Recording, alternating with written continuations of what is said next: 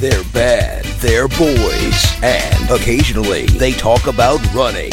Yes, it's the Bad Boy Running Podcast with your hosts, Jody Rainsford and David Heller. Come back, baby, come back. With the bye. With the bye. I must admit I was a clown to be messing around, but that doesn't mean that you have to leave town. Come back. With a bye. With a bye. Hello. Hey. How you doing, JJ? I felt quite sprightly doing that one. Oh, really? Yeah. Bye. Had you just don't know, come in from a run, 1 mile an hour? Yeah. I'm doing it. Yeah, we got to wrap this up in 45 minutes because I've got to go out again for the next run. Do you know what? We could record so many podcasts that way. Imagine if we used that to record, what's it called, 23 podcasts, and how bad they'd be at that 23rd one because we'd run out of stuff. We'd really be the dregs of what we could talk about. We're not allowed to, it's like when Chris Moyles did a 48-hour radio show or something or similar that no one wanted. I tell you what we should do. Have you seen Drunk History? Yes, love it.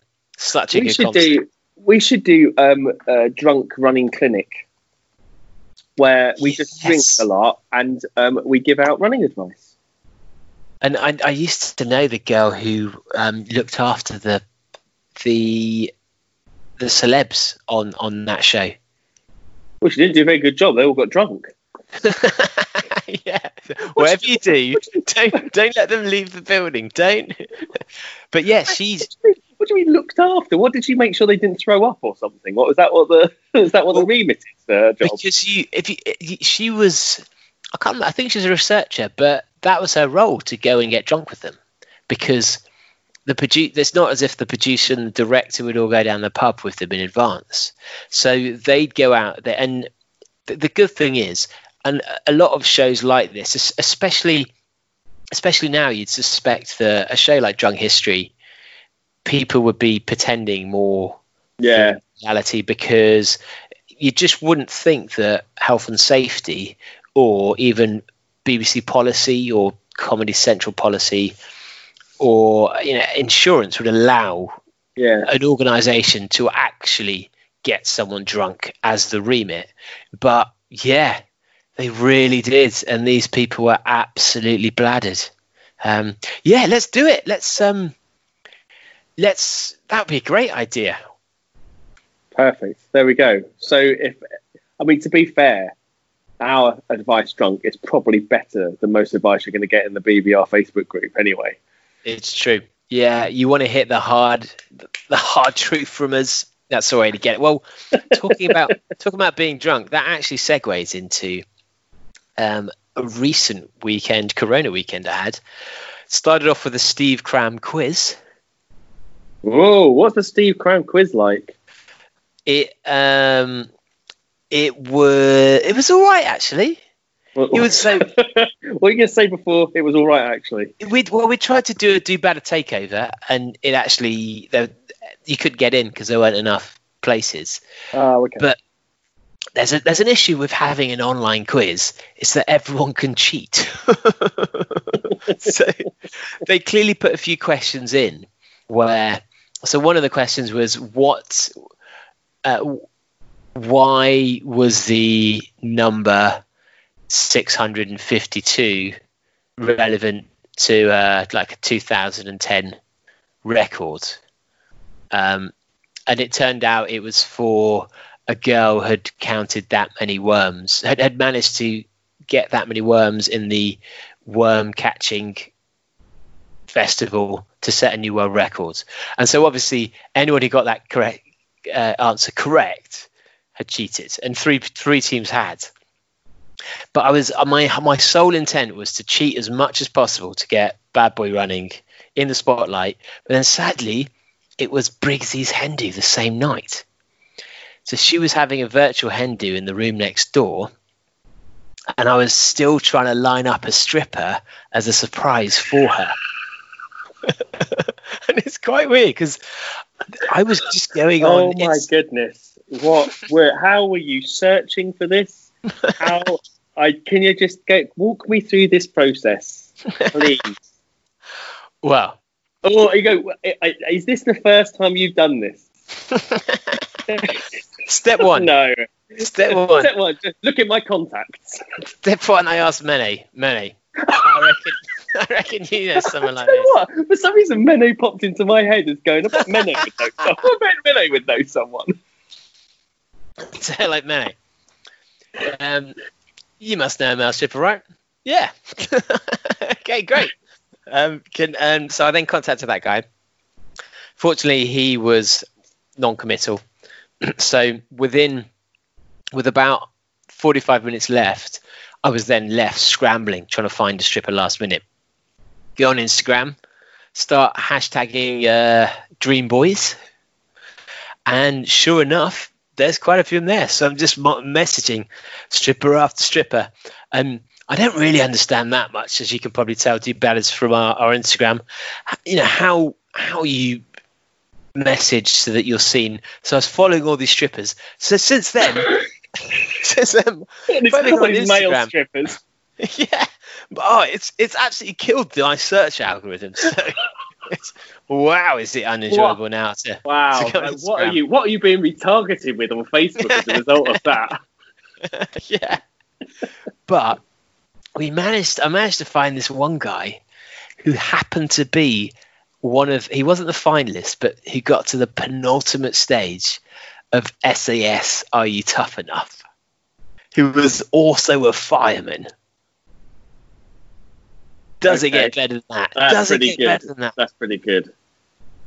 So Briggsy's having this great time, and then we suddenly introduced this stripper, and I stayed online just because I wanted to see how Briggsy reacted, and started recording my screen. And the great thing is, because it was on Zoom then cuts to whoever's making the most noise. So not only is this guy who's a great dancer, fair play, the guy's good at his job. He's an impressive person, should we say. But then it suddenly cuts to all of my fiance's friends, or some of them absolutely loving it, some of them blushing, some of them, and just catching all the reactions. It's just so good. So I think I'm doing well here. I then get a text saying, Dave, can you bring Claire some water, please? So I go back in there. Claire's in fancy dress, barely able to speak, give her a glass of water. And then later it's like, Dave, where's Claire gone? To get a phone call. So I go in there. Claire's just lying on the ground. She's got 2 bottles of champagne around her, an empty bottle of gin. And they've just made her do this scavenger hunt where she's decimated all this booze with no food. So I just have to carry her to bed to this, legendary. I mean, you can't replicate a hen do, but they did pretty well. That's pretty good. Yeah. That's pretty good. Yeah. That's not bad going. So do bad as you have can. A hen do online. That's amazing. Yeah. Well, it's my stag do in 4 weeks' time. Maybe we'll have to do the same. Not the same male stripper. Just to clarify. He was good. It's good that you've got all those contacts now. Yeah, it is. You never know when that's going to come in handy. I tell you what, that would shake things up on the Ultra Zone next year. Yeah. No one would expect that. Just an aid station with them all in. But have you seen new doping scandal? Oh, good. I love a good doping scandal. We should do doping scandal of the week. Well, it's just crazy now. Well, who's this? Who is it now? So, Daniel Wanjiru, 2017 winner of the London Marathon. That's a big name, right? Yeah. It's a big name. Well, you say it's a big name. I mean, that's the first I've ever heard of him. Yep. Yep. We see won the London Marathon. Yeah, I'm a picturing he was a big name. That's a good point.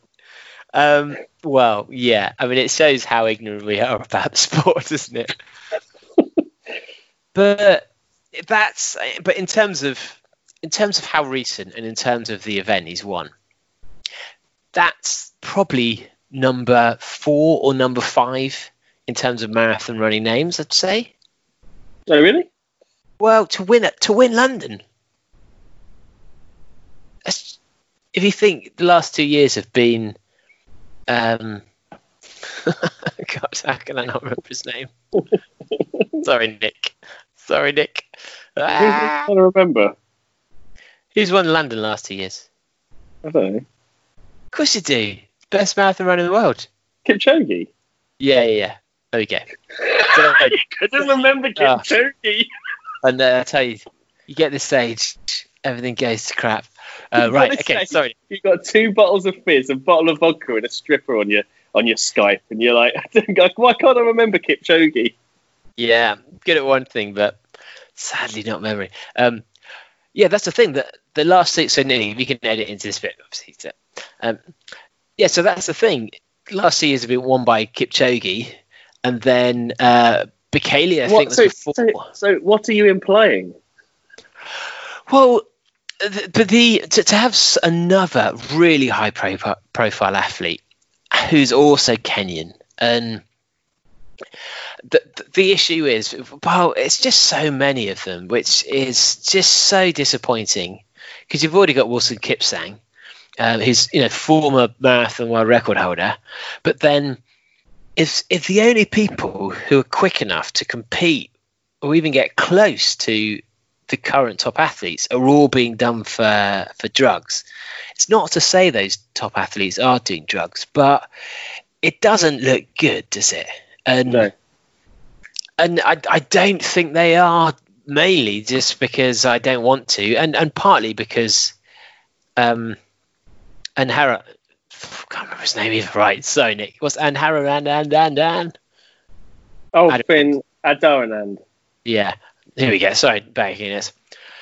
And also partly because Adaranand, his view I do take as carrying weight the fact he understands how the system works, and he's seen how their groups work and how they're all quite separate in how they're organised and their views of them and the morals of them. And so I do trust that they're not. But if you look at that Olympic Games where all of the, is it called the drug 100, where all of them were taking drugs, all of them have been done for drugs ever since. If you're the next guy, or if you were faster than all of them and everyone behind you been done for drugs, that's really not a good sign. So, no. It's just boring now, isn't it? Yeah, it really is. But what can you do? Well, I don't know. That's the trouble. Science is too good. Science is 3 years behind. That's the issue. Science is not there, so people can cheat and get away with it, but it catches them up, which means we then find out about it later. So, but I guess if you're a Kenyan athlete who is coming from poverty, you've taken the paycheck. So, totally worth it. Worth it. Doping is good. Wait, what? Is that what is the message here, David? So what I'm saying is, we want to see more doping, people. See more, exactly, more doping. We need you to fill the doper of the week slot in the for BBR. I tell you what, there's a lot of running documentaries and stuff at the moment on Amazon Prime. There is the Skid Row Marathon documentary. If you haven't watched it yet, I've wanted to see it for ages. Oh, amazing! Yeah, it's on Amazon. There's a load of stuff on Amazon Prime. There's a Kilian Jornet is Everest climb documentary as well. Do you know what? It was quite good. The bit when they're going into Kilian's background and history and him running and then wanting to give it up and everything like that, and him overachieving. Completing everything he ever wanted to do by the time he was like 24 or something, and then going into this state of depression. That was really, really interesting. Really interesting. Yeah, I know. I didn't know about that either. I didn't know whether just because I don't know a huge amount about him. And then that whole... That's the complete opposite of our lives. I know, exactly. Achieving nothing by the age of 40. Achieving everything by the age of 24. But that's the thing. So we do it so that we don't get depressed. Exactly. Because our future's still ahead of us, not in the past. Absolutely. But it was quite interesting, like, because it showed like pictures of him when he was like a kid, and when you see like his mum, he was quite climbing Mont Blanc when he was 4 and stuff like that. It was quite fucking insane. But you see, how he kind of like grew up and everything else like that. But it also covers, when he was doing was it called Summits of My Life or something, where he wanted to, because that came after he completed all the races that he ever wanted to do. He wanted to do all those summits, and that's when his long-term climbing partner died. As a result of that. And that was quite interesting as well. Just just listening to him talk and everything else. And then it had the bit about Everest, and that was a bit boring. But yeah, there is, and there's actually quite a few. There's a Dragon's Back documentary, not the Hugh one. Yeah. I think I texted you to tell you just how boring it was. It was one of the most boring documentaries I have ever seen. It was so boring. It was incredible. Why was it?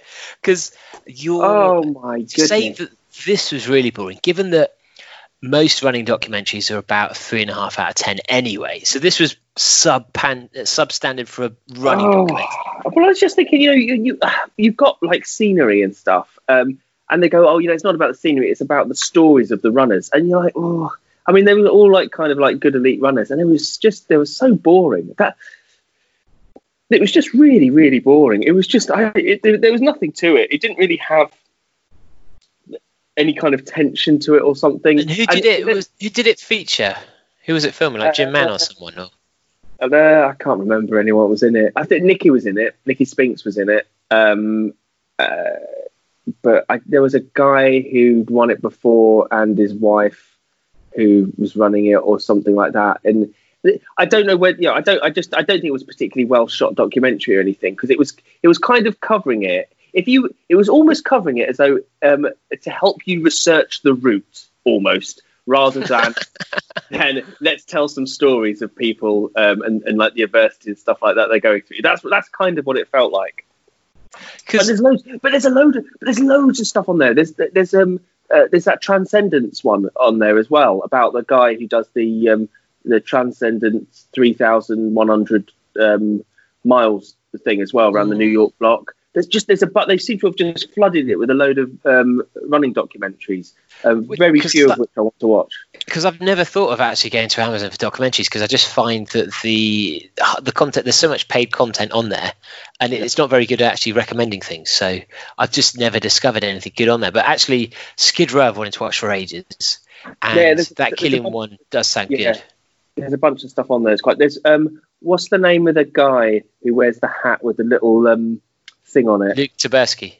Yeah, it's got him doing some triathlon-y type thing about running and swimming and stuff, but not an actual triathlon. It's like something. He's doing like a 5-time triathlon. Is it like 5 times this, 5 times that, 5 times something like that? Yeah, something like that. He's on there as well. There's just a bunch of stuff on there that's some of which is quite good. Oh, cool. I'll check that. Well, do better. Have you got any other suggestions of things you've seen? Because it might be, hopefully this is, if we all watch it, then hopefully that will then mean that they'll put more up, because if we spread it amongst our friends and there's enough viewers, then that will encourage them to buy more content, make more content. Now, one thing I did see you share was a great post, and this is not running related at all, but Corona related, about the security guard Tim. At the National Cowboy Museum. Tell us about. I mean, that was one of my favourite articles I've read in years. I know, it's incredible. So basically, what they said is that the National Cowboy Museum, they couldn't keep it open, so they left the security guard. They had to keep there because there's a lot of very highly prized memorabilia and stuff in there as well. And so they said to him that it would be good if you took over social media, and so maybe just to keep interest up, go and take some photos of a few things and post them on social media. and then what follows are some of the there's something just so wonderful and wholesome in the social media. It's not even like your nan learning social media. It's just like a guy who is just really thoughtful, and he goes, his humor is just really innocent, and he's just really caring. He goes, my grandkids told me to post this, or just go and have a look at it. If you type in what's it called, cowboy security guard social media, it'll pop up. And some of the posts are just brilliant. He uses the term hashtag. He didn't realize hashtag was like a symbol, and so he keeps putting the word hashtag in front of stuff. But it's not. You're not reading it and laughing at him because he's made mistakes. It's just adorable. It is adorable. And it's one of those things where you're just like, I was in tears reading it because it was so funny. And at some point you think, oh, he can't be this funny. Because you know that he'd be a great granddad as well. Yeah, absolutely. It just seems like such a nice guy. Yeah, and the fact as a security guard, he clearly loves the museum. Oh, he really does. There's a picture of I can't remember what it was, but it was a woman who was like one of the first women to traverse the United States on horseback or something like that. And he just goes, "Oh, this is a picture of so and so who's the first woman to try." So he goes, "I think I'd like to have a beer with her." And it was just like little things like that. And you're just like, oh, and just a lovely sentiment. And you can't, and it's like, from a social media perspective, you can't like get authenticity like that. It would cost an agency millions of pounds to create a character as authentic as Tim. Absolutely. And he's just brilliant. Unless he is some incredibly clever fake like avatar that has been created by an agency. I mean, that would be awful to find out. Did this one thing goes, the guys in marketing told me to take some photos at the selfie point. So he's taken a photo of where the footprints are, where you're supposed to stand with a selfie. Brilliant. Yeah, just everything he gets it wrong in the most adorable way that makes complete sense. And then, like, next, he goes, "Oh, it turns out I'm supposed to stand on the things and take the photo from there." And it's as though he's never like encountered technology before. But isn't it? There's just something wonderful, and I think that like sort of goes into that whole small town American way of thinking, doesn't it? Like innocent in the face of technology, as it were. Actually, but before we go into our next guest, something that ties together with this story and also the previous story is, so since we've interviewed Chrissie, who's coming up, I went on to YouTube to watch some of her Ironman World Championship wins. And actually, I was surprised. I associate normally the commentary on American sports as being really bad, especially things like the Olympics or marathons. They just go way off track or focus on completely the wrong things. The Ironman World Champs are really well covered. Really surprised by it. Really? Yeah. Unfortunately, not all the videos are there. As good as WWE? Oh, that's hard. I love the fact that Trump has asked Vince McMahon to be his one of his business gurus on how to get business working again. Wow. But yeah, I was there. I was at that WrestleMania where he shaved Vince McMahon. Where they had that that was at Detroit Ford Field. And they were going to battle as to who was going to shave each other's hair off. And, of course, Trump won and shaved Vince McMahon's hair off. Wait, Trump was in the ring? Yes! So did he learn... What was this fighting technique like? No, he wasn't doing any fighting. It was like a battle of the businessmen type thing. Yeah, and it was a. Yeah, you should look it up. But I think they did it. So Trump hit someone with a chair. Yeah. As well, it was in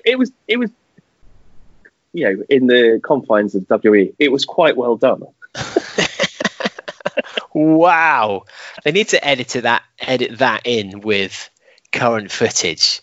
You could get a great montage. But yeah, it's really good. The good thing is they do talk about the middle of the race, the back of the race different people with different motivations. But actually, for sports events from back then, they cover the women's race as well as they do the men's, and that's quite rare in sports. Yeah. And it's really worth watching. Sadly, they don't have the last two of a 4 World Championship wins, but you really get a sense of the story. And this interview coming up is, I just thought she was fantastic in it. I thought Chrissie was so open with us, and she's just such a great person. But I've learned a lot since, and we only get up to her first win in the whole interview. We get 7 months in, which is crazy. And there's so much more to ask and to talk to her about. Having learned even more about the intricacies of some of her performances. But strap in for this one, people. Yeah, is there anything you want to say, Jade, before we jump into the interview? No, I don't think so. I agree with you. I think this is one of the best ones we've done, and I absolutely loved it. But you'll hear our thoughts afterwards. Yeah, but if you have your wife's photo or your husband's photo in your wallet or on your phone, be prepared to rip it in half and put Chrissie's in there, because you're gonna fall in love with this woman. That is a bad boy guarantee. Take it away, Nick.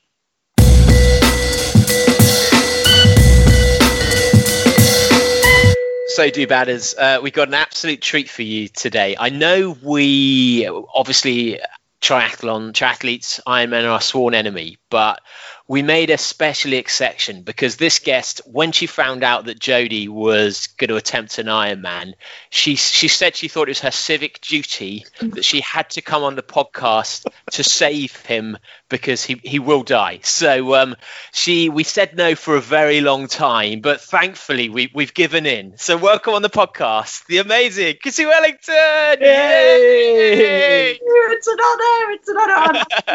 Shining armour, actually, saving you from embarrassment, total embarrassment, Jodie. Thank you. What you got a caveat? I can somehow get out of doing it. If you can find the loophole, that'll be perfect.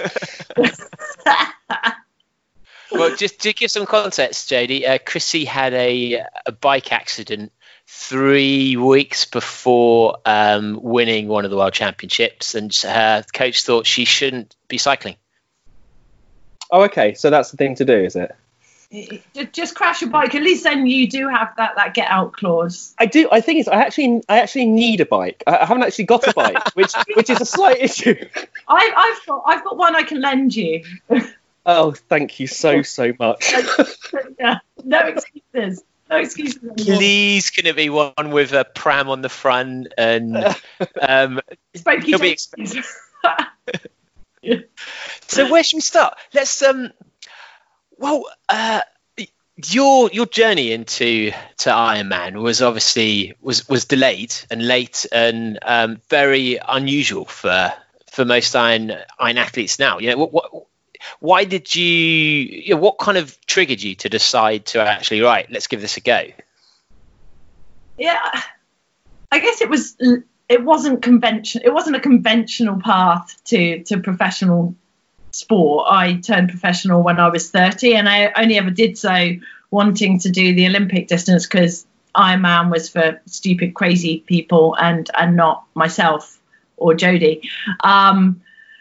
But it was my coach, having turned professional, that I guess saw something in me that I hadn't seen in myself, and that was a capacity I think for longer distance. And he, I'd say, encouraged me, kind of strong-armed me, for those that know something about my old coach. But he kind of strong-armed me into doing my first Ironman, and my coach, being the type of coach that he was, you didn't really argue. You just said, yes, boss. And I found myself on the start line of Ironman career about 6 months after having turned professional. And that was my kind of first foray into Ironman. But yeah, rewind. I was a sporty, active child, focused very much on academia, so was competitive, driven, determined, all of those kind of traits that serve you well as an athlete, but I channeled all of those into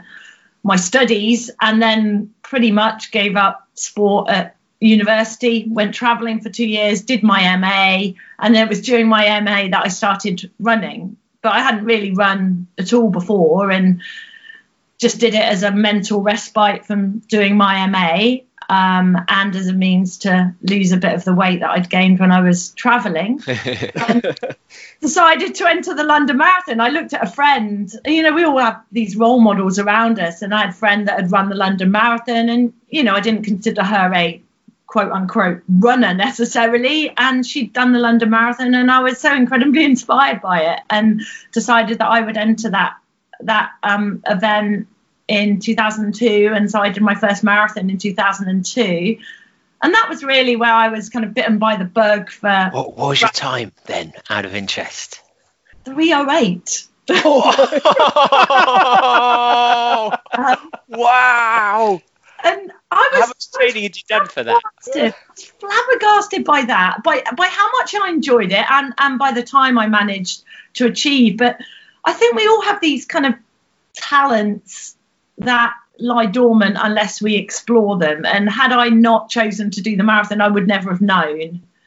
And at that moment, like when you were just training for that, when you were running prior to, I guess, really taking it seriously, was it why were you so quick? Was it the fact you'd go out and you'd be taking hell on the runs, or was it your focus, or was it kind of natural ability? I was channeling a lot of the traits that I described as a youngster, so the drive and determination, commitment, discipline, consistency, into the training. I wouldn't say I trained in a very knowledgeable fashion. So, I wasn't doing a variety of different intensity workouts, for example. I would simply go out and run for the same length of time at the same pace, except for a long run on the weekend. But I think developing that base fitness, what we call now base fitness, really served me well, and enabled me to achieve what I did. I definitely was consistent in my running. I was definitely obsessive in my running. I wasn't necessarily kind of structured in that. So had I continued along that path, I would have reached a plateau. Been injured. Which I did. I was injured, although that was a bike accident. But the next year, and that's how I kind of segued into triathlon, because I was, by then passionate about running and training with a legendary coach, Frank Horwell, down at Battersea track, and was aiming for a sub-3 marathon, and then was injured, and so decided to switch to swimming I guess as a means for recovery. And someone mentioned triathlon, and I should give it a go, and I'd never ridden a bike like you, Jodie, so there is hope for you. And learn how to ride a bike. A friend lent me a bike. I still have it, actually, so they might ask for it back. It's way too big for me. And did a few triathlons in 2004 at Eton Dorney. So they had Eton Super Sprints there, and they were great races, very beginner friendly, closed bike course, which is great, and I really enjoyed them. But then at that time I was working for the government as a policy advisor on international development policy. I'd been doing that job for a good number of years, 3 or 4 years, and wanted to take a sabbatical and get some experience working in international development on the ground. So I went to live and work in Nepal. So really my triathlon career in 2004 was a couple of super sprint races, and that was about it. And then I went to Nepal, and when I wasn't working, whilst living in Kathmandu, I was mountain biking, and I think I just got super strong doing very kind of unstructured aerobic biking, and I didn't see it as training. We were just going out there cycling each day, but obviously the terrain, the altitude, climatic conditions meant that you get physiologically strong, you get psychologically strong, and you bring those experiences to bear at a later a later stage. So in hindsight, yes, I guess in answer to your question, so it's a long convoluted answer, but I took an unconventional path. But I think all athletes come from somewhere. So I didn't come from nowhere. People say, oh, I came from nowhere. She just came, into triathlon out of the blue. And, well, I wasn't an experienced triathlete, but I developed this wealth of experience psychologically and physically in other areas. And I think I brought that to bear in this new kind of triathlon journey. And you kind of developed like the base, as it were, from just the different situations that you were put in at each stage. Yeah, and I think that there's a benefit to children, young adults transitioning through this development pathway and becoming elite athletes. But that isn't the only route to professional sport, and you can come at it from different directions. And I think I was probably the athlete that I was because I came to it slightly later, having had a good academic grounding, having had a career, maybe having a slightly different view, a newer perspective, and yes, strength and mental strength, physical strength from a slightly different activity than simply swim, bike and run. Just a quick question before we move just beyond that. Just after you got sort of 3:08 in the marathon, did you know then that you wanted to be coached straight away to improve? What was your thinking directly after that? Because obviously after that, that's what's led on to everything else. Yeah,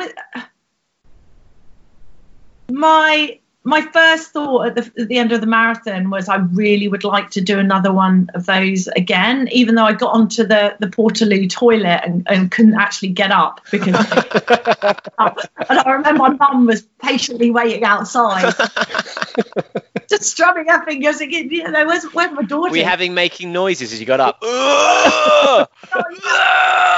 Strange looks. And then she had to actually kind of lift me up off the toilet. But I think like I said, I'm a really competitive, driven person, and I channeled all of that into academia. And I think I needed something different. I needed something else. And so having found this sport, I think immediately I saw it as an amazing channel for self-development. It was an incredible new challenge for me. But I'm not being modest, but I wasn't, compared to the people that I was running with, overly talented. Yes, for many people spend their whole lives trying to break 3 hours, trying to break 4 hours. So I acknowledge that it's all relative, but relative to some of the people I was training with under Frank Horwell, I was a kind of mediocre runner. There was, one of my training partners then, Lucy Hazel, now Lucy McAllister, but she's 2:35 marathoner, and I'm running with people like that. So I had these kind of rabbits to chase and people to look up to. So I guess you're comparing yourself to the finished product to a certain extent, though, whereas you were just at the start of your journey. I was, but I sort of, looking at them, I could not necessarily see where I wanted to go. I definitely didn't have the capabilities of running, kind of 2:30s, but I could definitely look to them and see that there was room for improvement, and that really, really appealed to me. And then when triathlon presented itself, just for a friend recommending that I do it again, it was an amazing new challenge. But I didn't have any aspirations of national, let alone global, kind of greatness. It was very much a personal challenge and a new sport that I could sink my teeth into, and something that was very different from my then career. And did your career, is there space in the civil service and in international development to be incredibly competitive and incredibly driven? Like, were you able to scratch that itch, or were you having to use sport as a way to satisfy yourself in that respect? Yeah, that's a really, really great question. I think that the challenges posed by the two kind of different aspects of life were very different. So yes, I intellectually at work I was incredibly challenged. It was a fantastic job that I was really passionate about, working with some phenomenal people on some really important global issues, and for me that was incredibly gratifying and challenging and satisfying. But I think sport offered something slightly different, that that physical challenge and the opportunity to test your limits in a different way. And the beauty of it is that you have this preconceived notion of where those limits are, and unless you embark on that journey, you will never ever know. And like I said, having started on the triathlon journey, the thought of doing an Ironman was absolutely inconceivable. I just couldn't fathom how people would run a marathon after swimming and cycling that way, that far. But once you progress along that journey and take those steps, I guess, up that proverbial mountain, then it becomes a lot more achievable. So do you think he knew that Ironman was a distance for you even before you tried it? So I won the world, what we call the World Age Group Championship, so essentially the World Amateur Championships in Switzerland in 2006, and I was 29 and I had a decision to make about whether or not to go professional, and it was a really scary decision. And I sought the advice of a lot of people, family and friends, but also someone introduced me to my first coach, and I went out for a week to basically a test week so he could take a look at me. And he said, well, physically you've got what it takes to become a good professional triathlete, but I'm going to have to chop your head off. Which was, I guess, a slightly macabre way of telling me that I had a lot of work to do psychologically, especially resting my mind and not being so over analytical.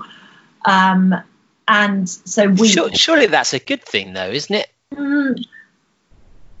Yes and no. I think as an athlete, he used to call it paralysis by analysis. You just overthink everything. And sometimes you've just got to execute. You execute the training session as set the best you can and you move on. Does that mean that was he worried that you questioned what was in the training plan, or is that the issue? Yeah, right. Yeah, very perceptive. So everything. So I'm a very independent person, and I found it really difficult initially to give myself over to him and for him to take the responsibility of my whole life. My career, my financial security, where I was living, how I was spending every hour of every day. I found that really hard, and I fought against it. So I just questioned everything. Is this the right training session? Should I be doing this race? Should I be traveling to this race early? And it wasn't until a few months passed and he said, look, Chrissie, you're either in or you're out, but you can't keep questioning me on my decision making. Just liberate yourself and the burden of questioning every decision, and just let me take control and you execute. And for me, that was a profoundly impactful moment, because like he said, it released this burden from my shoulders, and I just followed the order, which to my ears now sounds quite alien because I'm not that subservient. But it worked at that time as a new athlete. I simply followed his training program and trusted him implicitly in terms of what he prescribed me. So to back to your point, when he suggested I do an Ironman, to me, that I placed my trust in him, and I knew that he wouldn't have put me in that position had he not thought I was ready. And so, yes, he had seen something in me that I hadn't seen in myself. Partly because, for me, Ironman was this inconceivable beast. And also, I didn't really know anything about it. You know, even rewind, 2006 and 7 in this country, Ironman just wasn't getting the coverage that it is now. We didn't have the events that we have in this country, and we definitely didn't have the number of participants doing Ironman. It was very much focused on Olympic distance and sprint distance. And so I hadn't really heard of it. And it wasn't until I turned professional that someone described Ironman to me. I said, no, that's absolutely bonkers, crazy, silly. And I was then training with Ironman athletes, and I could then have a barometer of where I stood vis-a-vis them. And my coach was saying, well, actually, you could be relatively good at this. I think you should do one. That I started to get a sense that, well, maybe that there is something in it for me. But I did definitely feel relatively ill-prepared in the conventional sense to be on that start line of Ironman career. And was there an element of, because if something doesn't have the exposure of the races that you know, was it the Olympics itself that you were drawn to with the Olympic triathlon distance? And was there also a worry that actually, as a pro athlete who is having to rely on their finances, that going into a sport that isn't as big could actually make it harder for you to be successful?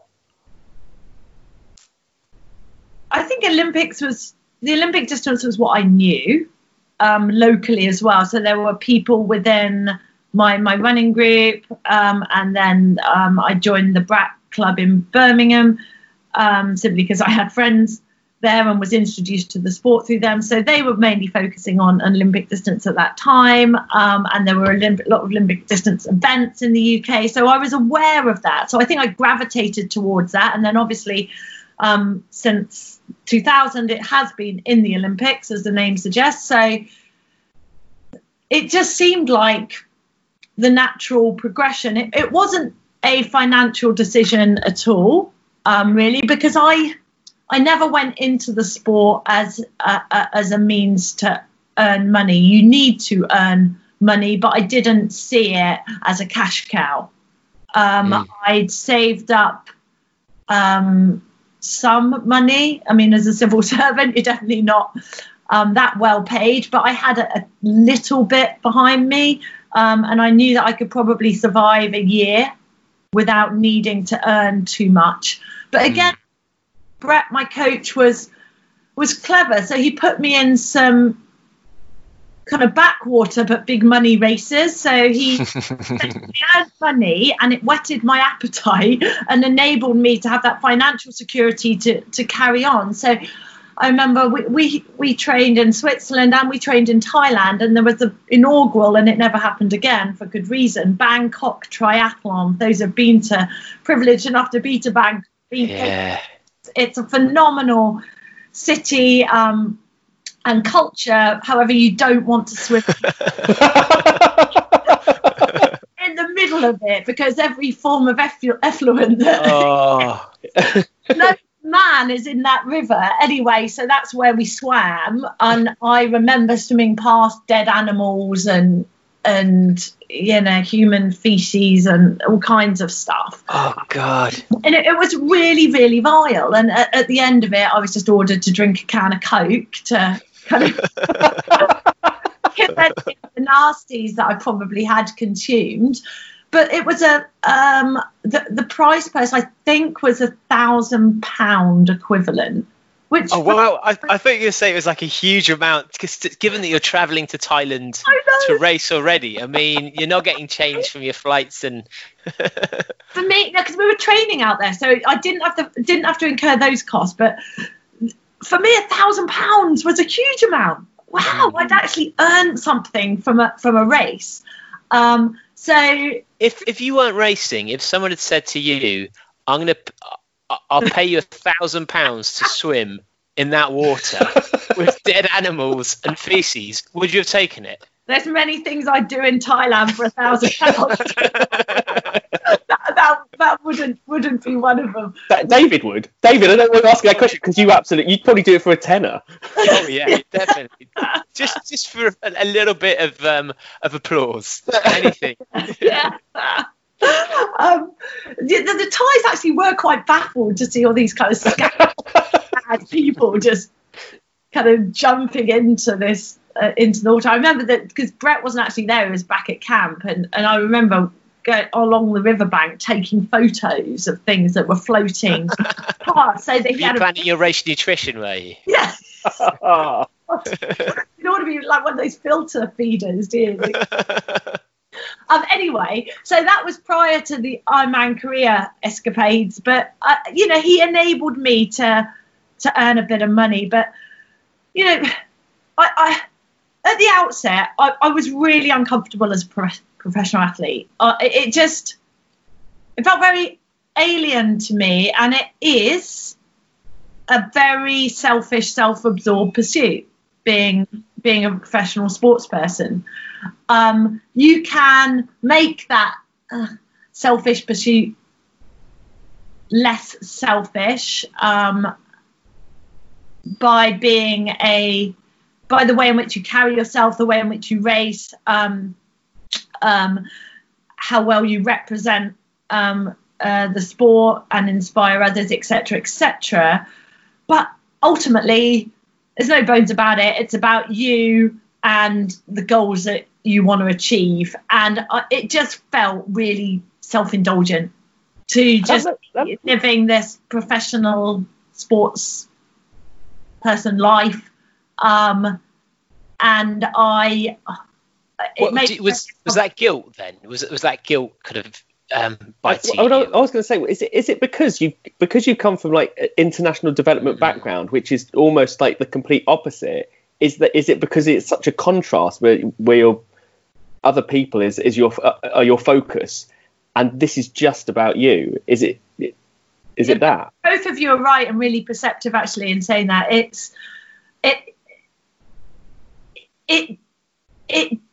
Yes, it just felt like it was the total opposite to what I'd been doing before, which, yes, there was a personal challenge in the work that I was doing, but essentially you're looking to drive positive change for others that are far less fortunate.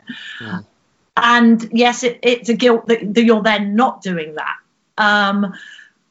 But I was conveying kind of my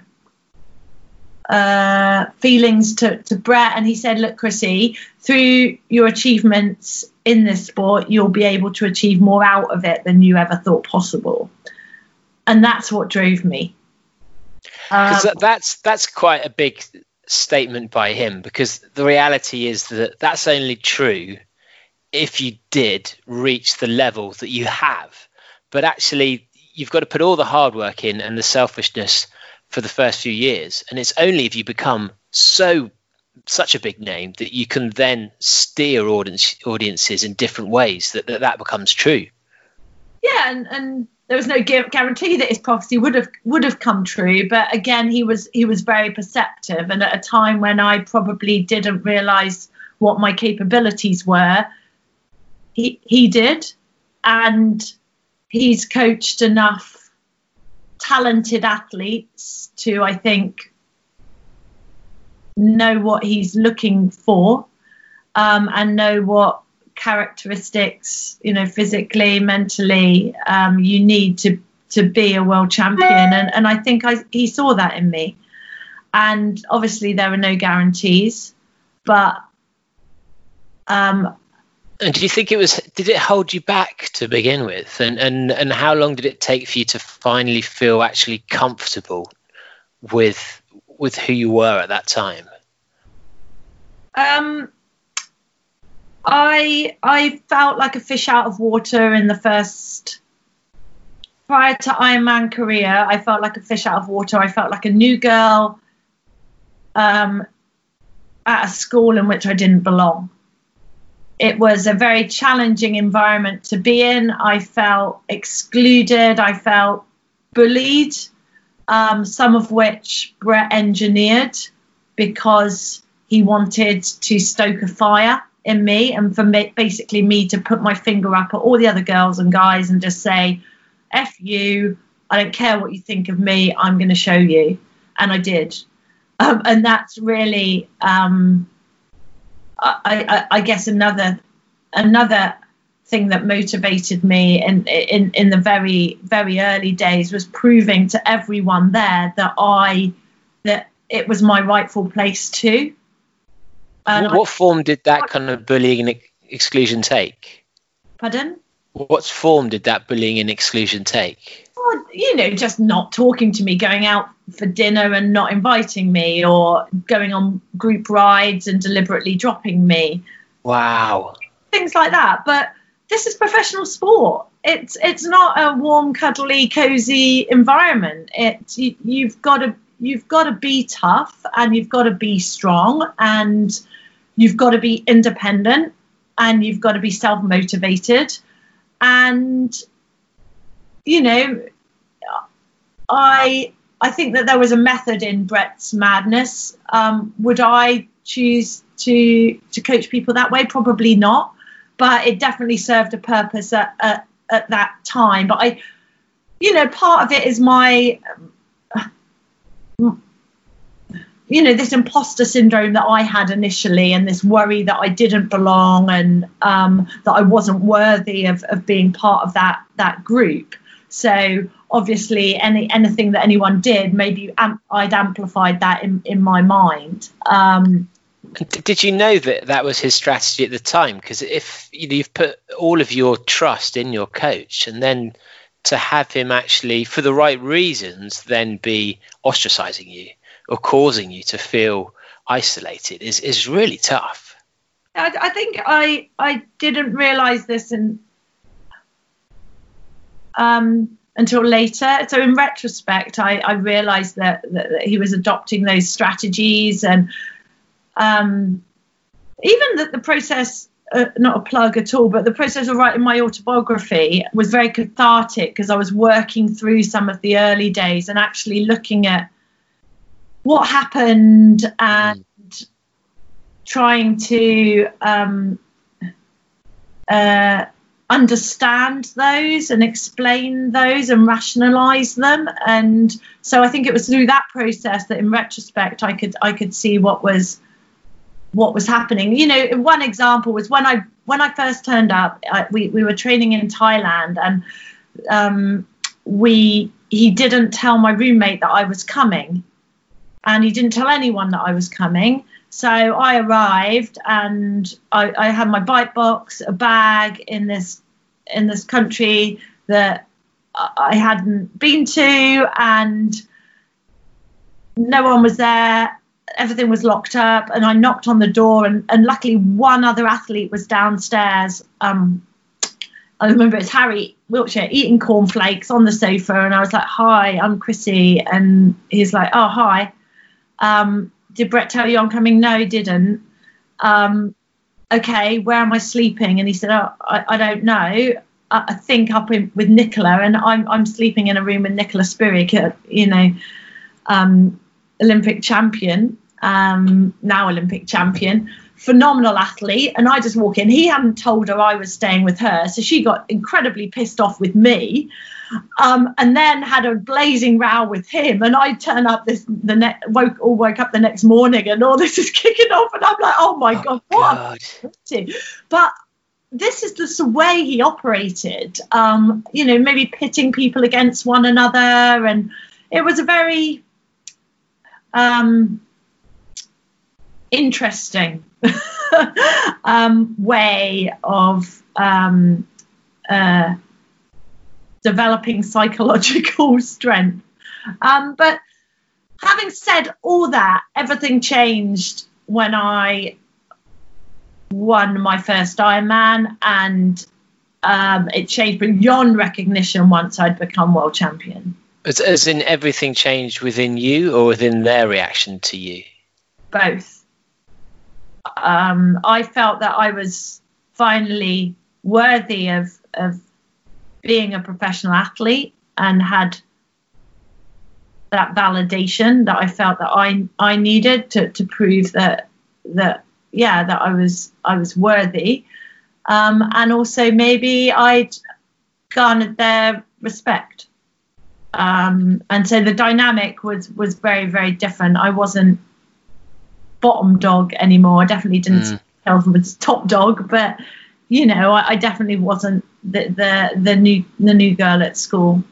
And actually, that's something I haven't even considered, because none of the guests we've ever spoken to go on training camps. You're not surrounded by people that you're constantly battling. You're always just there on race day, because as ultra runners, there are no training camps. There might be for 1500 meter runners or for sprinters, but actually, it's such a different setup. So, do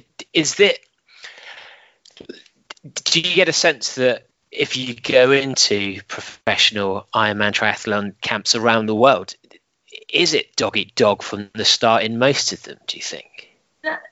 There are only a few kind of triathlon groups in existence. At that time, there were one or two at the Ironman distance. So I just found myself within one of those. Generally, it's an individual sport. People train alone or train independently, but will link up with others, potentially, perhaps a group swim squad, or they'll cycle or run with groups, but not in the kind of intense living, training, breathing kind of environment that we did. At Olympic distance, there are more camps as the squads train together, either geographically, so that maybe the GB squad will train together, or they'll be coached athletes under a single coach that trained together.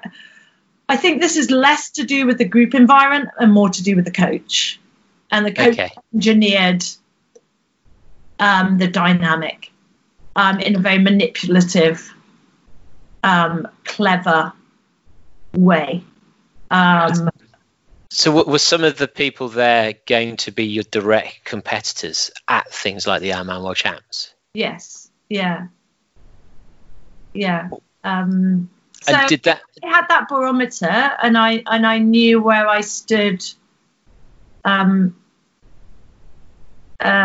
performance-wise relative to them in training. So that gave me some confidence. But even were you ahead of them before the first World Champs in your mind? Yes, in training, but that as I don't need to tell you that training is an altogether different beast than racing. And generally across all the three disciplines combined, yes, I probably was more talented, but I definitely didn't translate that to assuming that I would beat them on race day until I did. So within the group, aside from the coach, were the things like mind games being played, or what was it kind of like between you without like the interjection of the coach? Because as you obviously a threat to all of them, how did that kind of play out in kind of your relationships with them? It's just really difficult to put that in context. It was just like they didn't really like me. All right. And so there was, yeah. We can connect with that feeling a lot. We know exactly what you mean. Did they like each other? Yeah, there were cliques. Right. Cliques. But individually, I got on with people really well. Right. And especially after I'd won the World Championships and developed really strong friendships, and some of those stand to this day. I just think that competitive sport can be quite a ruthless environment, and it's not to excuse behavior like that and bullying like that, but there is a dynamic often within training groups, and you have to navigate that. And I did too. And yes, it's furnace, isn't it? It's almost like you're being forged into something. Yeah, and I also think that, like I said, a lot came down to the coach and the way he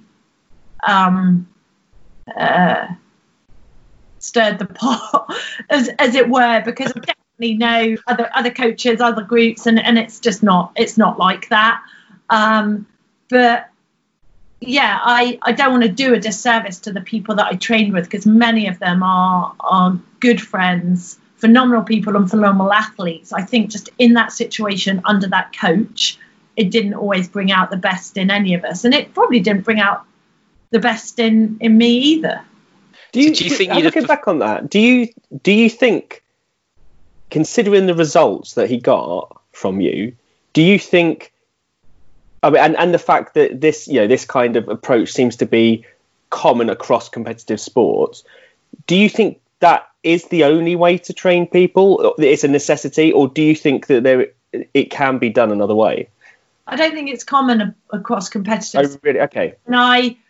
And I think it definitely can and should be done in other ways. I mean, we know high profile examples, for example, running out of Oregon, of coaches that are abusive and bullying, and it is unacceptable. And I think that the spotlight is being shone quite rightly on those approaches, and I do think there are better ways of getting the most out of athletes, and it's not right to have a performance at all cost mentality. I think we need to ensure that athletes across the board are holistically healthy. And have you got a view on how you can do that? Because you've said how you essentially turn over all of your power to these people who are probably more experienced, have more influence, have more money. How would you stop it? We need whistleblowers. For example, people like Cara Goucher, who have stood up against Alberto, should be applauded. But a lot of these coaches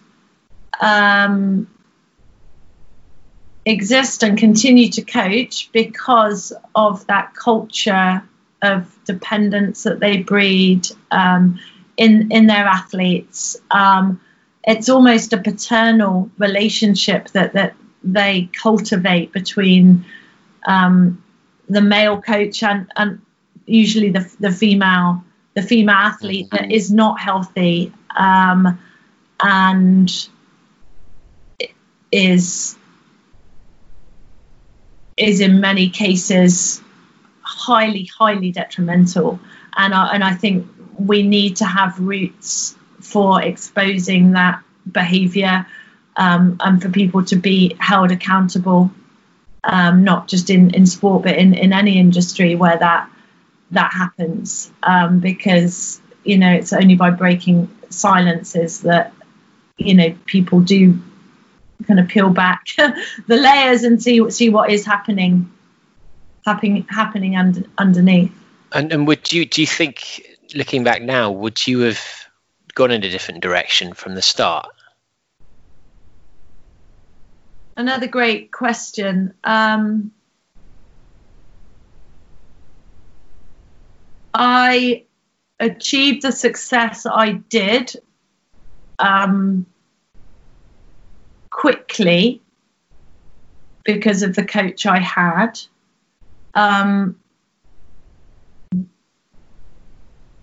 But I wouldn't say it was a holistically healthy experience. And having left that environment and moved to a different coach with whom I had a very, very different relationship, I definitely know which one I prefer. I think I would have achieved success, and I did achieve incredible things under the second coach, Dave Scott. I might not have done so had I gone to him straight away as quickly, but I still think I would have achieved what I did under him. So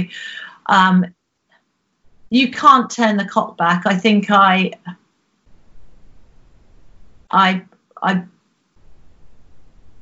on balance don't agree with a lot of the techniques that were used in the early years.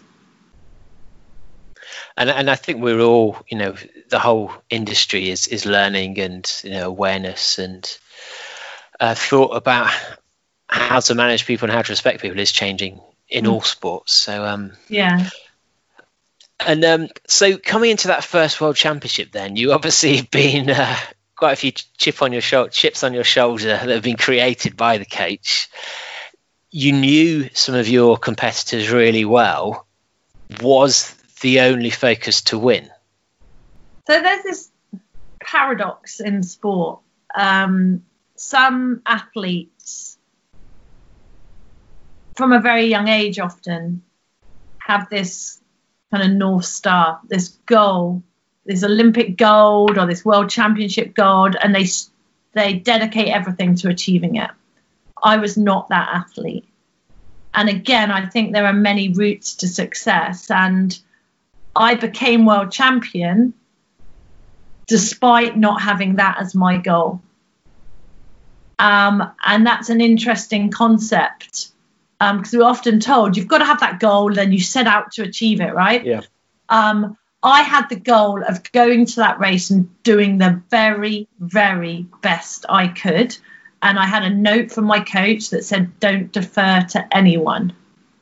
And that's exactly what I did. I just went there, committed to doing my very, very best, and with zero deference.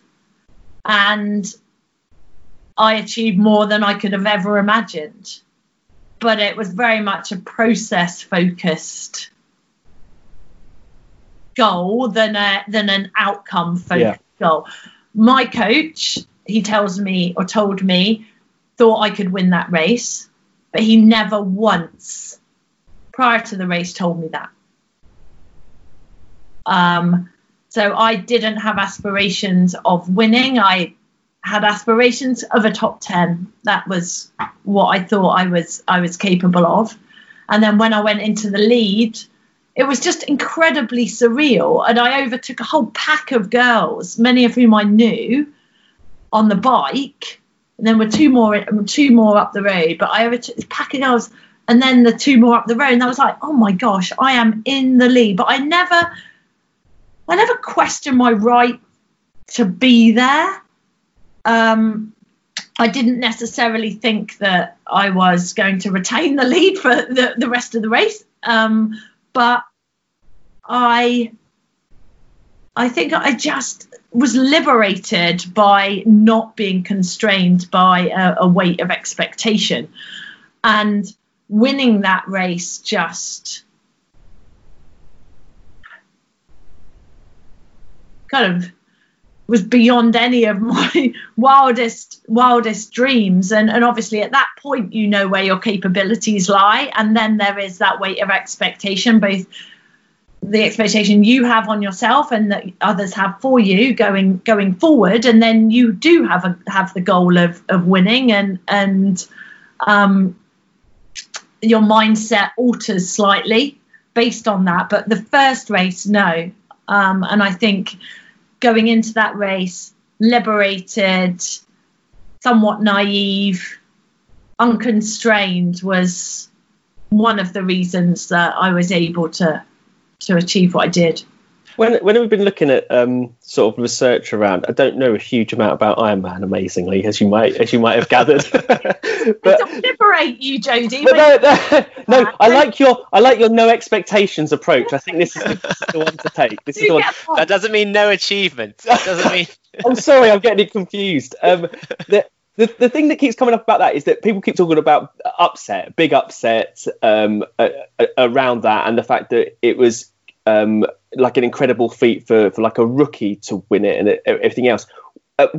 did you feel that when that after that happened? You know, the way that people were talking to you, the way that people were they were talking about afterwards, and how does that make the feat even greater in your eyes, or what was your perception of it from the inside out? I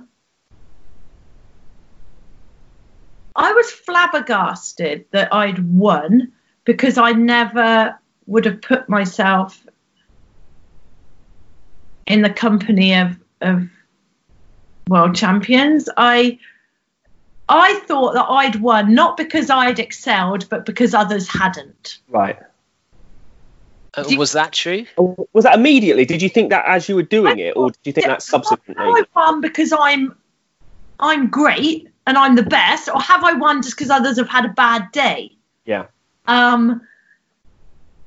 And so it wasn't until I think I'd almost validated it with another win at Ironman Australia, maybe 4 or 5 months later, that I started to realise that I had an aptitude and I had a talent. I think in many sports, especially at the global level, the view is that you've got to have gone through this rite of passage. And Ironman, in many respects, takes a lot of attempts to get right, because there are so many working parts. You know, in any sport, you're not just looking at the training you're doing, all the kind of minutiae around it, and then not to mention you've got a, you know, for me, 8 or 9 hour race where things can happen. So you've got to get a lot of pieces of the jigsaw puzzle together. And so there's this view that, especially racing in an environment like Hawaii that requires you to adapt in a very unique way, means that people don't achieve success straight away. And so that's why I think there was a lot of surprise when I did, because I hadn't gone through this, you know, proverbial rite of passage. But what I was saying, I mean, right at the start of the interview, was that I'd gone along a pathway, but it was just kind of not the straight linear pathway that others might have, you know, trod. So, but then again, I'd assume that the rite of passage and the pathway that's important, that do stop people from being so successful so early, isn't training hard or isn't getting used to a bit of pain. It comes down to more like how to transition properly, how to not go out too fast, how to pace, how to actually get that mental battle with someone. And none of those things were really elements of what you were doing prior to going into this Ironman. No, I mean, I was still working out my nutritional strategy throughout my career. That's always something that you nuance and play with, of course, depending on the external climatic conditions and things like that. But yeah, nutrition was something I was still playing with. So I don't think I ever got that right until, you know, closer to the end. But pacing was something that came relatively naturally to me. I just felt that I had this internalized race pace and that I could dial into it and I could go. I didn't use, and I still really don't, a lot of technological kind of tools to help guide my effort. I use a lot of RPE, so perceived effort, essentially, to know when I'm working hard, when I'm taking it easy, when I'm on race pace. I'm very intuitive in that way.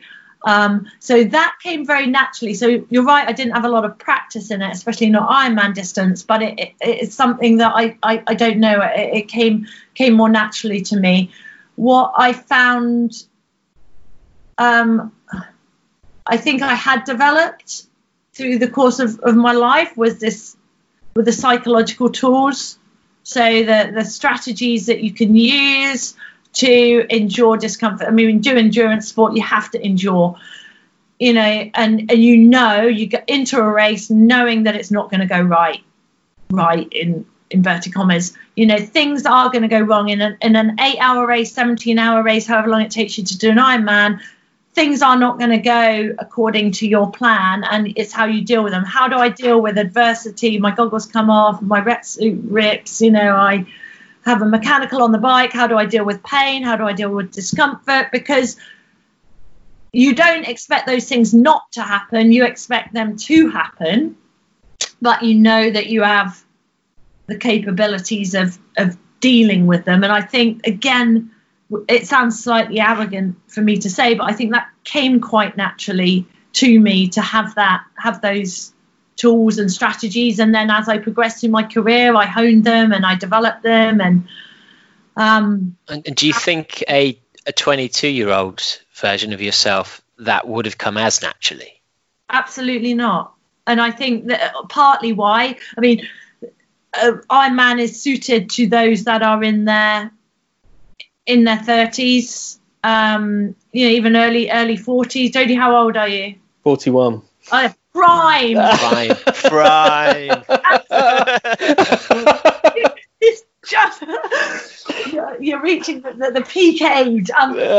It does suit those that are slightly, I guess, more mature in an athletic sense, because partly the physiological changes, but partly due to the psychological aspect of it as well. You have a maturer head on your shoulders. Not to say that those are younger that are not going to have that, but I do think you bring a slightly longer life experience to bear on racing, and that can be really, really important. I mean, I wanted every Ironman I ever did, I wanted to quit, and so you need to have those kind of that psychological strength to battle that self-doubt or discomfort or pain. And how early into, because this is something, having never done one, I haven't really got a concept of, how early into a race does that desire to quit and does that major discomfort come? Because, you know, for example, if I do any ultra or any race, it's only the last 20% really that I start to think, oh, hello. You're not doing it hard enough, David, if it's only in the last 20%. For me, it varies. Sometimes it can be in the first 200 meters of the swim, and you just think, oh my gosh, my body isn't responding. It can be intermittently anytime on the bike. At the latter stages, it's fatigue, right, setting in. But you know, initially, you know, it can be any number of reasons, but yeah, it's definitely intermittent throughout the race, and it can also be due to, you know, things cropping up that you don't expect, like I said, like losing your goggles or a flat tire or things, you know, things like that. And you know, one race at the World Championships 2008, I was 11 minutes down. Having been in the lead, 11 minutes down, and you're just like, you can let your shoulders slump and you can just think, oh, it's not my day. Was that from a technical or? Yeah. Flat tire. A competitor actually gave me their gas canister and enabled me to get back on the road, and it's just a phenomenal display of sports personship. And I think you can face those type of problems, you know, with a cup half full or a cup half empty mentality, can't you? And for me, it was just a firework up my backside, and I was just determined to catch, you know, the lead group again and progressively pick people off and went back into the lead. But maybe another athlete might have said, actually, it's just not my day. I'm 11 minutes down. I've come here to win. I'm just not I'm just not continuing. So in a race as long as Ironman, it's a kind of microcosm of life. You know, you have highs, you have lows, you have problems, and you've got to cope with the highs as much as the lows. You can't get too carried away with the times when you're feeling really great either. You've just got to kind of keep this cool, calm head on your shoulders for the duration. So with the second, then, when you came into the first race after the World Championships, you went to Australia. Was it very different in how you felt? And also, did you race very differently? There was a pressure, an internal and external pressure. I was obviously catapulted into the public eye, and you know, I'm all too aware that triathlon Ironman is still a minority sport. So I'm not haven't got celebrity status like many professional athletes, but still within our sport, I was a celebrity and a public figure, and that brought a very interesting challenge to to the preparations, and just gave me additional things to think about. So prior to the World Championships, the first one, I just prepared myself in a quite suboptimal fashion, but going into the race in Australia and latter races, obviously you're marrying your training with the need, quite rightly, to represent your commercial partners, to have relationships with the media, to do press conferences, to meet fans, sign autographs, all of those kind of things. So that requires management and an organisation, which I wasn't overly experienced as, and kind of you got to just learn on the job and put the right people around you as well, so that you can manage it most effectively. But going into the race, the preparations, there were, like I said, more pressure, but once the gun goes off, you are just racing. So I always try and remember that however I feel prior to the gun going off will not extend into the race. Once the gun goes off, you're just racing. But does it affect you going into it, do you think? Is it extra tiredness, extra less mindfulness? And do you find that it does disrupt you physically and mentally, so that even if you intend of not taking it into the race, it could actually impact on it? You can see being world champion in two ways. You can see it as a burden, and you can see the obligations or the commitments that come with that as a burden or as a difficulty, or you can see them as an advantage. And for me, it was the latter. It was an absolute privilege to be an ambassador for my sport. It was an absolute honour to be crowned world champion. It was an honour to be a spokesperson, to be asked to give autographs. It can be tiring, but like I said, you just have to manage it, because I just saw it as this incredible privilege. And for me, it was the wind under my wings. I think it just enabled me to achieve more. Once you learn how to manage your time and to say no to some people at some point, that's really, really important. But once you learn how to do that, you can realize the full potential of being the best athlete in the world, and that's a really privileged position to be in, and I really wanted to seize that opportunity and use it to its best advantage. And do you think that the fact that going into the sport and those first few months, you had been so concerned with it being quite a self-serving part of your life, and you wanted to be able to help others, and that the fact you had that could have been a weakness at that stage. Do you think that actually turned into a strength that then allowed you to use your position to look forward, as opposed to other champions who'd see the pressure as a way to kind of look back and to be looking over their shoulder more?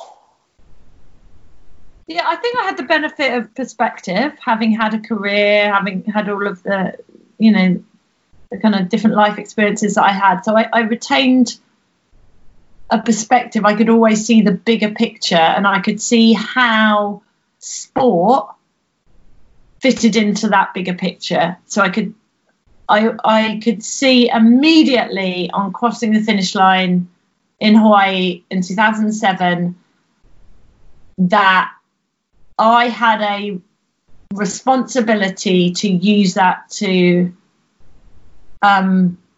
drive positive change. I saw that as my mission, and I remember I obviously partied for the rest of the night.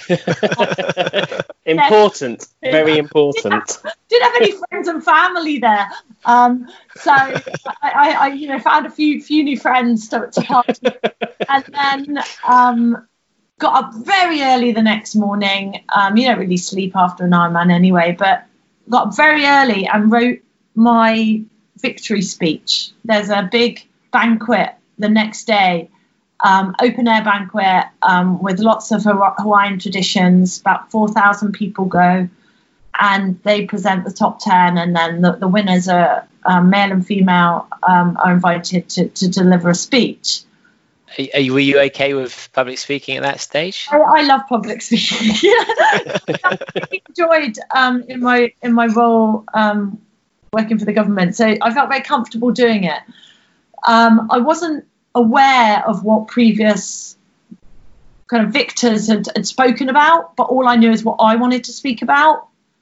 And I wrote this speech, and I still have it. It's probably on YouTube somewhere. And during that speech, spent quite a lot of time speaking about international development and the power of sport. Probably put everyone else to sleep, but it was my marker, and I put that marker down to say, this is what is important.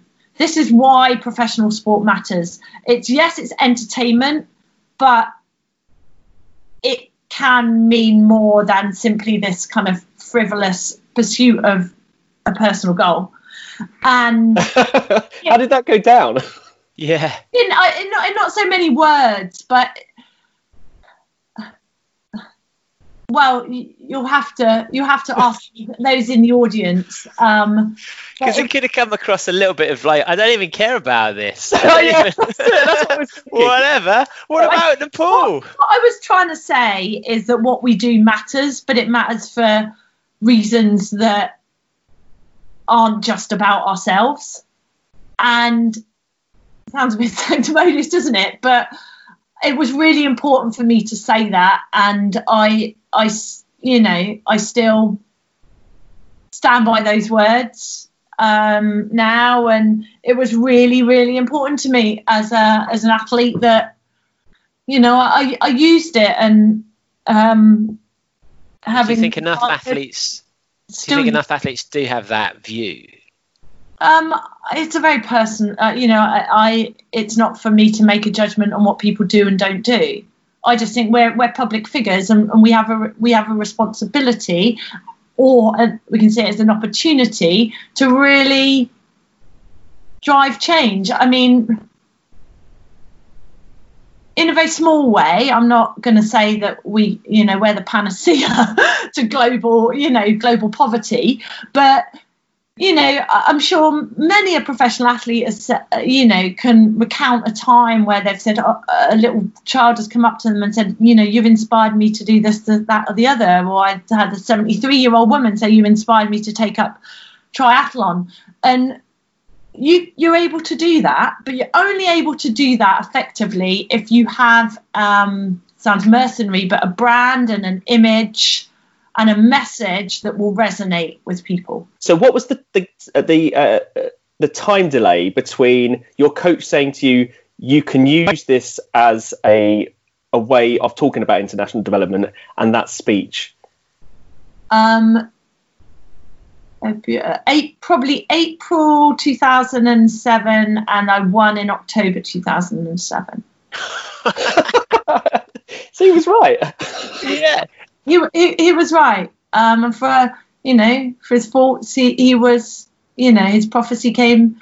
But that was it. No, but that's it. I mean, that's just, I mean, not necessarily that he was right, but just the fact that you were able to fulfill that in such a short space of time must have, for you personally, just mitigated that sense of guilt or anything else that you had. Yeah, absolutely. I think it was just a vindication that becoming a professional athlete was the right thing to do. But I wouldn't say that I won the world championships and I was able to change the world. But yeah, you can start to have a platform. I'd say I just call it a platform and a voice. You don't have. It's easy. But it's better to set your stall out then, though, isn't it? Because I think there's sometimes there's always a little bit of, and I'm not saying it's necessarily the wrong thing, but sometimes there's always a little bit of skepticism where someone has a public position and then they take up a cause, and all of a sudden people go, "Oh, well, they turned to that cause." Whereas this was your very first opportunity to do it, and you brought it up then. So it allows you then to carry on doing it every time that you have that opportunity with great authenticity. It was very authentic because it was my first, international development was my passion. It was where I came from. And there were opportunities as I progressed along my career to represent different causes. So I wouldn't say that I was averse to championing new causes as I went along, but there were always ones that kind of resonated with me, had a personal relevance. But definitely the drive to use the platform was there right from the outset. But we can all do that. It's not just you have to be on the global stage to do it. We can all kind of be great role models and motivators for those around us, and I think we all, a lot of us do. And once you got a sense that actually your position could affect change, did that then become part of the motivation as well to continue doing well? Yeah, I mean, it's an incredible carrot. It motivated me each and every day. And I also, I'm kind of paradoxically like an introvert and extrovert. And I loved racing because I think that extroverted side of me saw it very much as a performance. So I was almost performing on a stage. And through that performance, I felt that I could inspire people. So it wasn't just the finish line picture. It was the way in which I wanted to race, to bring people with me, as it were, and race with energy, race with a smile, race with grace and integrity and all those things. Because I think that that's really, really important. So you don't have to be a world champion. You have to cross the finish line first to have that impact. It's also in the way in which you carry yourself, the way in which you represent brands, the way in which you race and you respond to the crowds when you swim, bike and running that matters as well. And in the future World Championships, when you got up to give your next speeches, did you continue down the same vein? Was there, like, were people ready for it? Were they changing their speeches? Was there an element of, when Joaquin Phoenix gets stand up at the Oscars, you think, oh no, here we go? Or were people actually embracing of it? I think people were they expected it. Whether or not That's good though, isn't it? But the question is, do you want to hear an athlete stand up there and talk about, or do you want them just to reel off a list of their sponsors? Yeah. And say thank you to this sponsor, thank you to this sponsor. Gosh, I'm not. Don't want to imply that there's my sponsors. I'm anyway ungrateful for their absolutely phenomenal support. They enable me to make a living. But there's a time and a place to mention your sponsors, and I wanted to represent those brands in a slightly different way, and I think that's why they worked with me. And so that's what I chose to do. I chose to use the speech for that, and obviously to thank my family, to thank my friends, to thank my team, the volunteers, all of the people that go into supporting you and your racing. But ultimately it was about something more. Whether or not people wanted to hear it is another matter. Well, I'm very conscious of time, and rather than opening up another conversation, which is going to take forever, if we're to kind of, I guess, sum up this part of how you've affected change and kind of what you'd like people to take away from this interview, or just to bear in mind in the future, what do you think we can do to help, and what do you think we should be thinking of and considering in our day-to-day lives? First of all, don't be afraid to try something new, because had I been afraid to start running or try a triathlon, I'd never be sitting here and have the opportunity to talk to you today. So just don't be scared or fearful of trying something new, because you never know where your talents may lie, Jodie.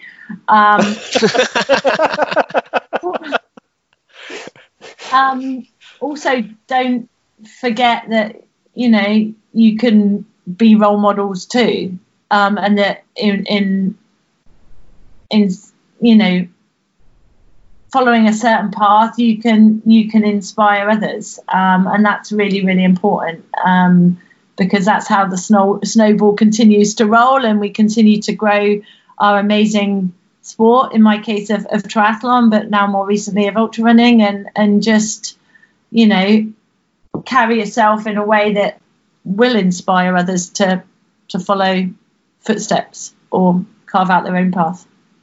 And I guess for the sole purpose of this interview was just to help Jodie, really. So if we're to you haven't got any tips. You haven't asked me about or nutrition, or you were just reeling me in so that I can be at the end of the phone when you need me. Yes. So all we've got so far is, Jodie, you have to visualize how you're going to change the world when you win the Ironman Championships. And I have to be surrounded by people that don't like me and don't talk to me. That I have to get fired up and angry at. I think we can do that. Actually, I think we can very much do that. Can you pee on the bike? That's a useful skill. What? Before or? No, during. Well, you don't don't do it in training. It doesn't make you that popular in group rides. But, in racing, definitely advantageous if you're looking for the fastest. Hadn't even occurred to me that. Oh, there's so much stuff I don't want to know. I know, it's a long time, David, to go without. To be fair, I've peed. Well, when I was in the MDS, I didn't stop to pee. So yeah. Oh, you're skilled at it. Yeah. Well, thank you so much for coming on the podcast. We've got a million questions, and I'd rather try and entice you into another conversation in a year or whenever it is that you're potentially kind enough to allow us to take more of your time, if that's okay. But if people want to kind of get involved in the charities and the projects you're involved with, what's the best way for them to do that? I'll get in touch. Well, get in touch with me. I'm not especially prolific on social media. My website was probably last updated about 5 years ago, which is chrissiewellington.org. People can write to me, Chrissie at chrissiewellington.org, and Twitter is Chrissie Smiles, or Chrissie's Miles, but it is supposed to be Chrissie Smiles. I'm not on Instagram. I'm just trying to kind of limit my social media. And through my work with Parkrun as well, I work for Parkrun, so they can also get in touch with me through those kind of channels as well. Well, thank you so much for coming on the podcast and actually for being so open about everything. So it's been amazing, really, really interesting. And what are you like? What are your future targets and goals? Because you don't seem to be someone who'd be happy to just sit at home now. Oh, that's I think that's another podcast. So I definitely will have to come back. I think I'll invite myself back. But yeah, it was having retired in 2012, the type of challenges I wanted to do changed. I think initially I was quite scared to do these kind of challenges with kind of tangible, metric focused goals. So like a marathon or something like that. So I just did loads of bonkers endurance kind of feats, like lots of multi-day sporties, multi-day hikes. We ran up the 3 peaks and cycled between them and all those funny things. And then slowly I realized that I was missing that kind of goal, and for my 40th birthday decided I want to run sub 50 at the London Marathon. So I trained for that. We had our baby, and I had our daughter in 2015 as well, which is a whole new challenge. So did the marathon, and then realized I wanted to step off the path and kind of segue into ultra running. I think I realized that road running wasn't as satisfying and gratifying as it once was. That kind of metronomic style of running, very split time based, just wasn't lighting my fire anymore. And I wanted something that was more of an adventure, less tangible, and more of a challenge again. I'm relatively strong endurance wise. I'm not technically a proficient at all on the trail, so that was a new challenge. So more recently I'm just really loving trail running, ultra racing. I did Comrades last year. Last year. Last year was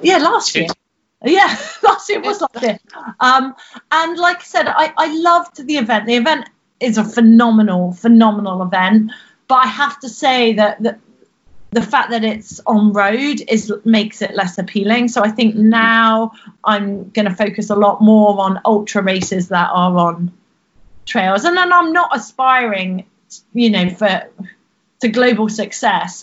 There are other. You've said that before. I'm not aspiring to win anything, but think about Nepal. Come on, Chrissie. None of this matters to me. Yeah, I'm going to beat you. I'm going to beat everyone. I'm just not. But there are other things in my life now that are more important. But I still want to train and race as hard as I can within the context of the life, myself, my husband, our daughter lead right now. And it's really exciting. I really, really enjoy it. So personally, it's, family first, then trail, ultra running, close second.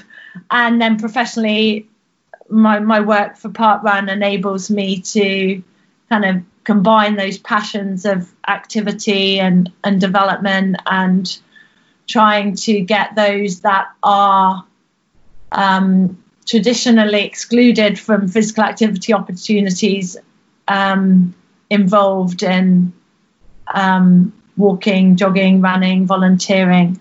So that's something that I feel, incredibly passionate about, and again, I'm incredibly privileged to be working for an organisation that I believe is doing some great things. So life is good. It's very different from what it was, 10 years ago, but gratifying and satisfying in a different way. Amazing. Well, thank you again for coming on the podcast. Thanks for everything you do for Parkrun, because it is the most powerful force in the globe, I think, for running, for positivity in running. And we would absolutely love to have you back at any time that you can find time for us. So enjoy the rest of the lockdown if you can. And I guess we should finish on that note, just by saying that at the moment it feels slightly frivolous to be doing a podcast when about running and ultra running, when so few people can actually get out and do what they want to do, and choices are so, circumscribed and limited. But hopefully this has provided a little dose of inspiration and motivation at a really, really challenging time. So thanks to everyone that's listened. Thanks especially to those that are working as key workers at this really difficult time. And thanks to both of you for all you bring to the sporting community. It's great. Our absolute pleasure, Chrissie. Absolute and if you're pleasure, ever in London, do give us a shout. You have to grab a beer. Yeah, it might not be in the next few weeks. I'm still in. Oh yeah, and when can I pick up that bike? It'll be winging its way to you. Thanks, Chrissie. Cheers. All the best. Cheers. Thank you. Oh, I don't know if I can say this in case Camille's listening. She's got competition. Oh, I just say I think I'm in love. I think I'm in love as well. She's just so everything you want in a person. Like, great athlete with morality and humour and fun and everything. It's what the world needs. The thing is, okay, on the face of it, you think we've brought on someone who, who's an Ironman champion. But then when you get to the heart of it, she started out as a runner, and essentially she got in front of everyone and said, "This means nothing." It's the biggest taunt, isn't it? It's not even giving a speech thanking your sponsors, because you're like, actually, none of this matters. But the thing is, it is true. It's absolutely true. It doesn't matter, and it must, and just that whole idea. And do you know what? I hadn't really looked at it from that perspective. That if you go into that system and you are, you're training to be a professional athlete from a very young age, then you're just focused on that. If you actually go out and have a career, and you especially working in international development, and you gain a perspective on the world, what matters and stuff. If you become a professional athlete at 30 and you've got, all of that world experience, it must be really hard to think, okay, this actually matters. But actually having that aspect to it just adds something completely different when you become a champion at it. And so it's just fascinating. And that whole interview, I think, is one of our best, simply because, not because we were great, simply because that went into a direction I kind of wasn't expecting it to go in. Yeah, completely. And I'd listened to another podcast before we did this one with her, and it was interesting how she's a real advocate of people, if they can, doing things like the gap year. And part of me has always been quite skeptical about a gap year, because I think most people, when they do a gap year, essentially go and get drunk in Australia or go and get drunk in Thailand. But actually, she spent 2 years. When you do a gap year, when you and your friends do a gap year, yes. When I get round to one, that's what I'm doing.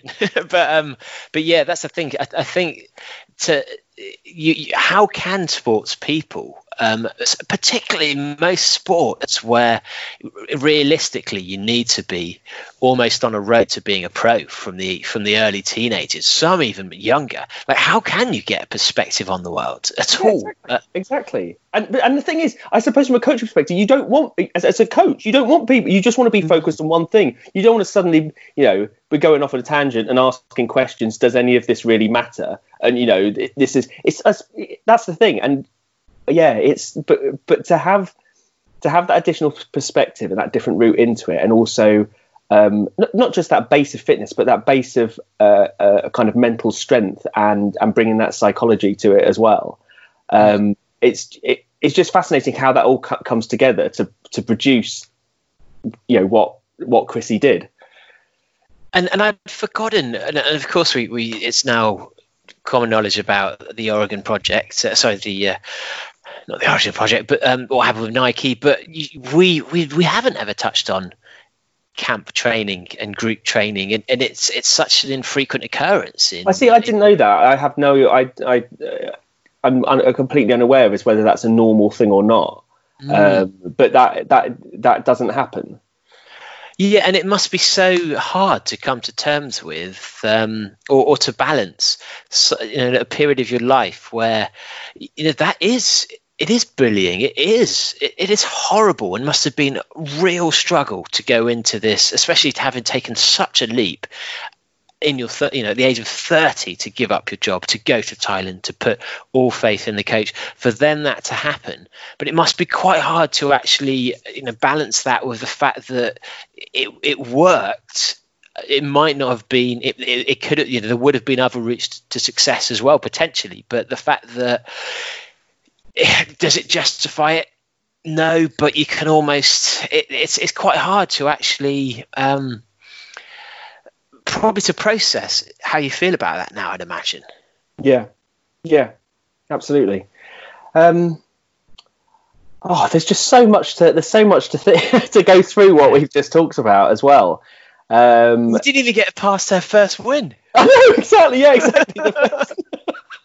She's done so much. We haven't got past 7 months. First, I know. When I was thinking, what was the gap? Yeah, when I asked that question about that gap between when your coach said that you could use this as a platform going professional and then winning it. I mean, that is incredible. Yeah, absolutely. So I like the fact we've now had two Ironman people on in a row, one of which professional within however long. 6 months, and then another one wins their first world championship within 7 months. Yeah, so maybe 8 months is the key. 8 months, yeah, that's it. But so listeners, sorry we didn't ask any of your questions. There were loads, and actually there were really, really good questions this time compared to most of the times I suspect because a lot of the people asking the questions weren't necessarily typical do-badders. They're people who were kind of drawn to our posts because of Chrissie. But yeah, we're hoping at some point we can do a follow-up episode where we can.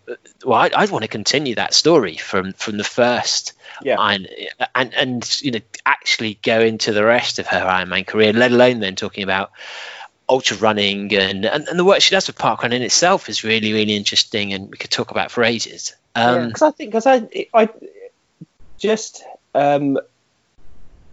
how people feel, because the thing is, that's it, isn't it? When you look at someone that's achieved as much as Chrissie, and you look down a list of all those achievements. And it kind of just seems like a list, doesn't it? And you're like, oh, it's amazing, that's amazing. But to know what changed and how you feel between those as well. And it's so interesting, isn't it? That it's not until she won her second world championship then she kind of like all the, because that expectation that, where did this like rookie come from? Until you win that second one, and you're like, just imagine that like level of expectation. Like I can only feel really accepted into this community until I've won my second world championship. Yeah, and it's interesting because there are certainly parallels with Camille, that Camille came into trail running, so ultra running and ultra trail fairly late on. Yeah. Yeah, in probably at a similar age as well. Was it 29, 30?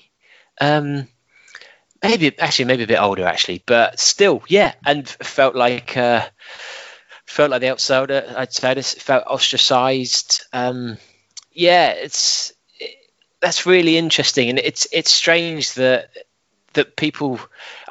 Part of me isn't sure whether. Do you think Connor tells Camille that people don't like her? And yeah. Connor's just constantly shouting at her. Yeah, exactly. Locking her in a room, telling people that she's not turning up at stuff, giving her tickets, and then. But the whole like not telling anyone that someone's arriving at camp. Oh, can you imagine? It's so devious, and there's so much thought that goes into that, and also it does take a personality. Because I just can't imagine ever being able to turn off my empathy, and you'd feel so bad for someone and know the circumstances to be able to let that desire for competition and success to override it. But then I suppose, with all the stuff that's been coming out about the way, certain coaches are dealing with things, that it's kind of endemic, isn't it? Especially with the British cycling team and everything that's happened with that. Just like that kind of patterns of behaviour are normal in the way that things are coaching. And it's just a cultural thing that's just gone down for years and years and knows acceptable.